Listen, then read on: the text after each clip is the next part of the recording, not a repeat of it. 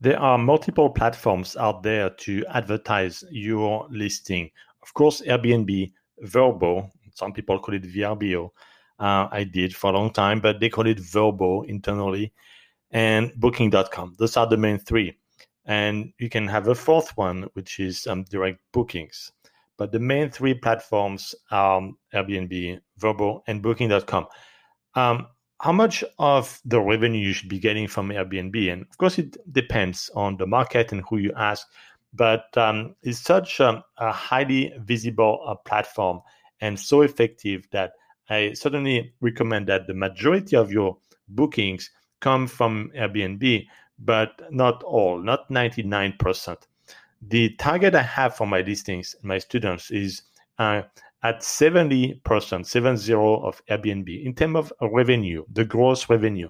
The rest, the 30%, should be Booking.com, Vrbo, and direct bookings.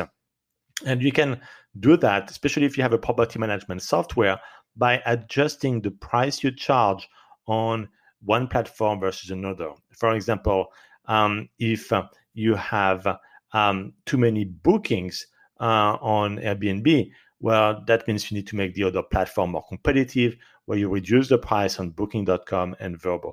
And also has a good thing that it does not make you too dependent on Airbnb, although you may argue that 70% is a lot, but you want to make sure that it's not all of your bookings on Airbnb.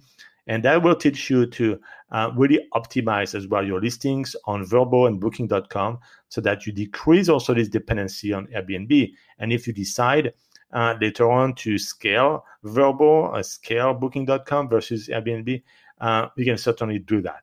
But that's the target, to maximize revenue, to maximize profitability, that I use is 70% of the revenue coming through Airbnb.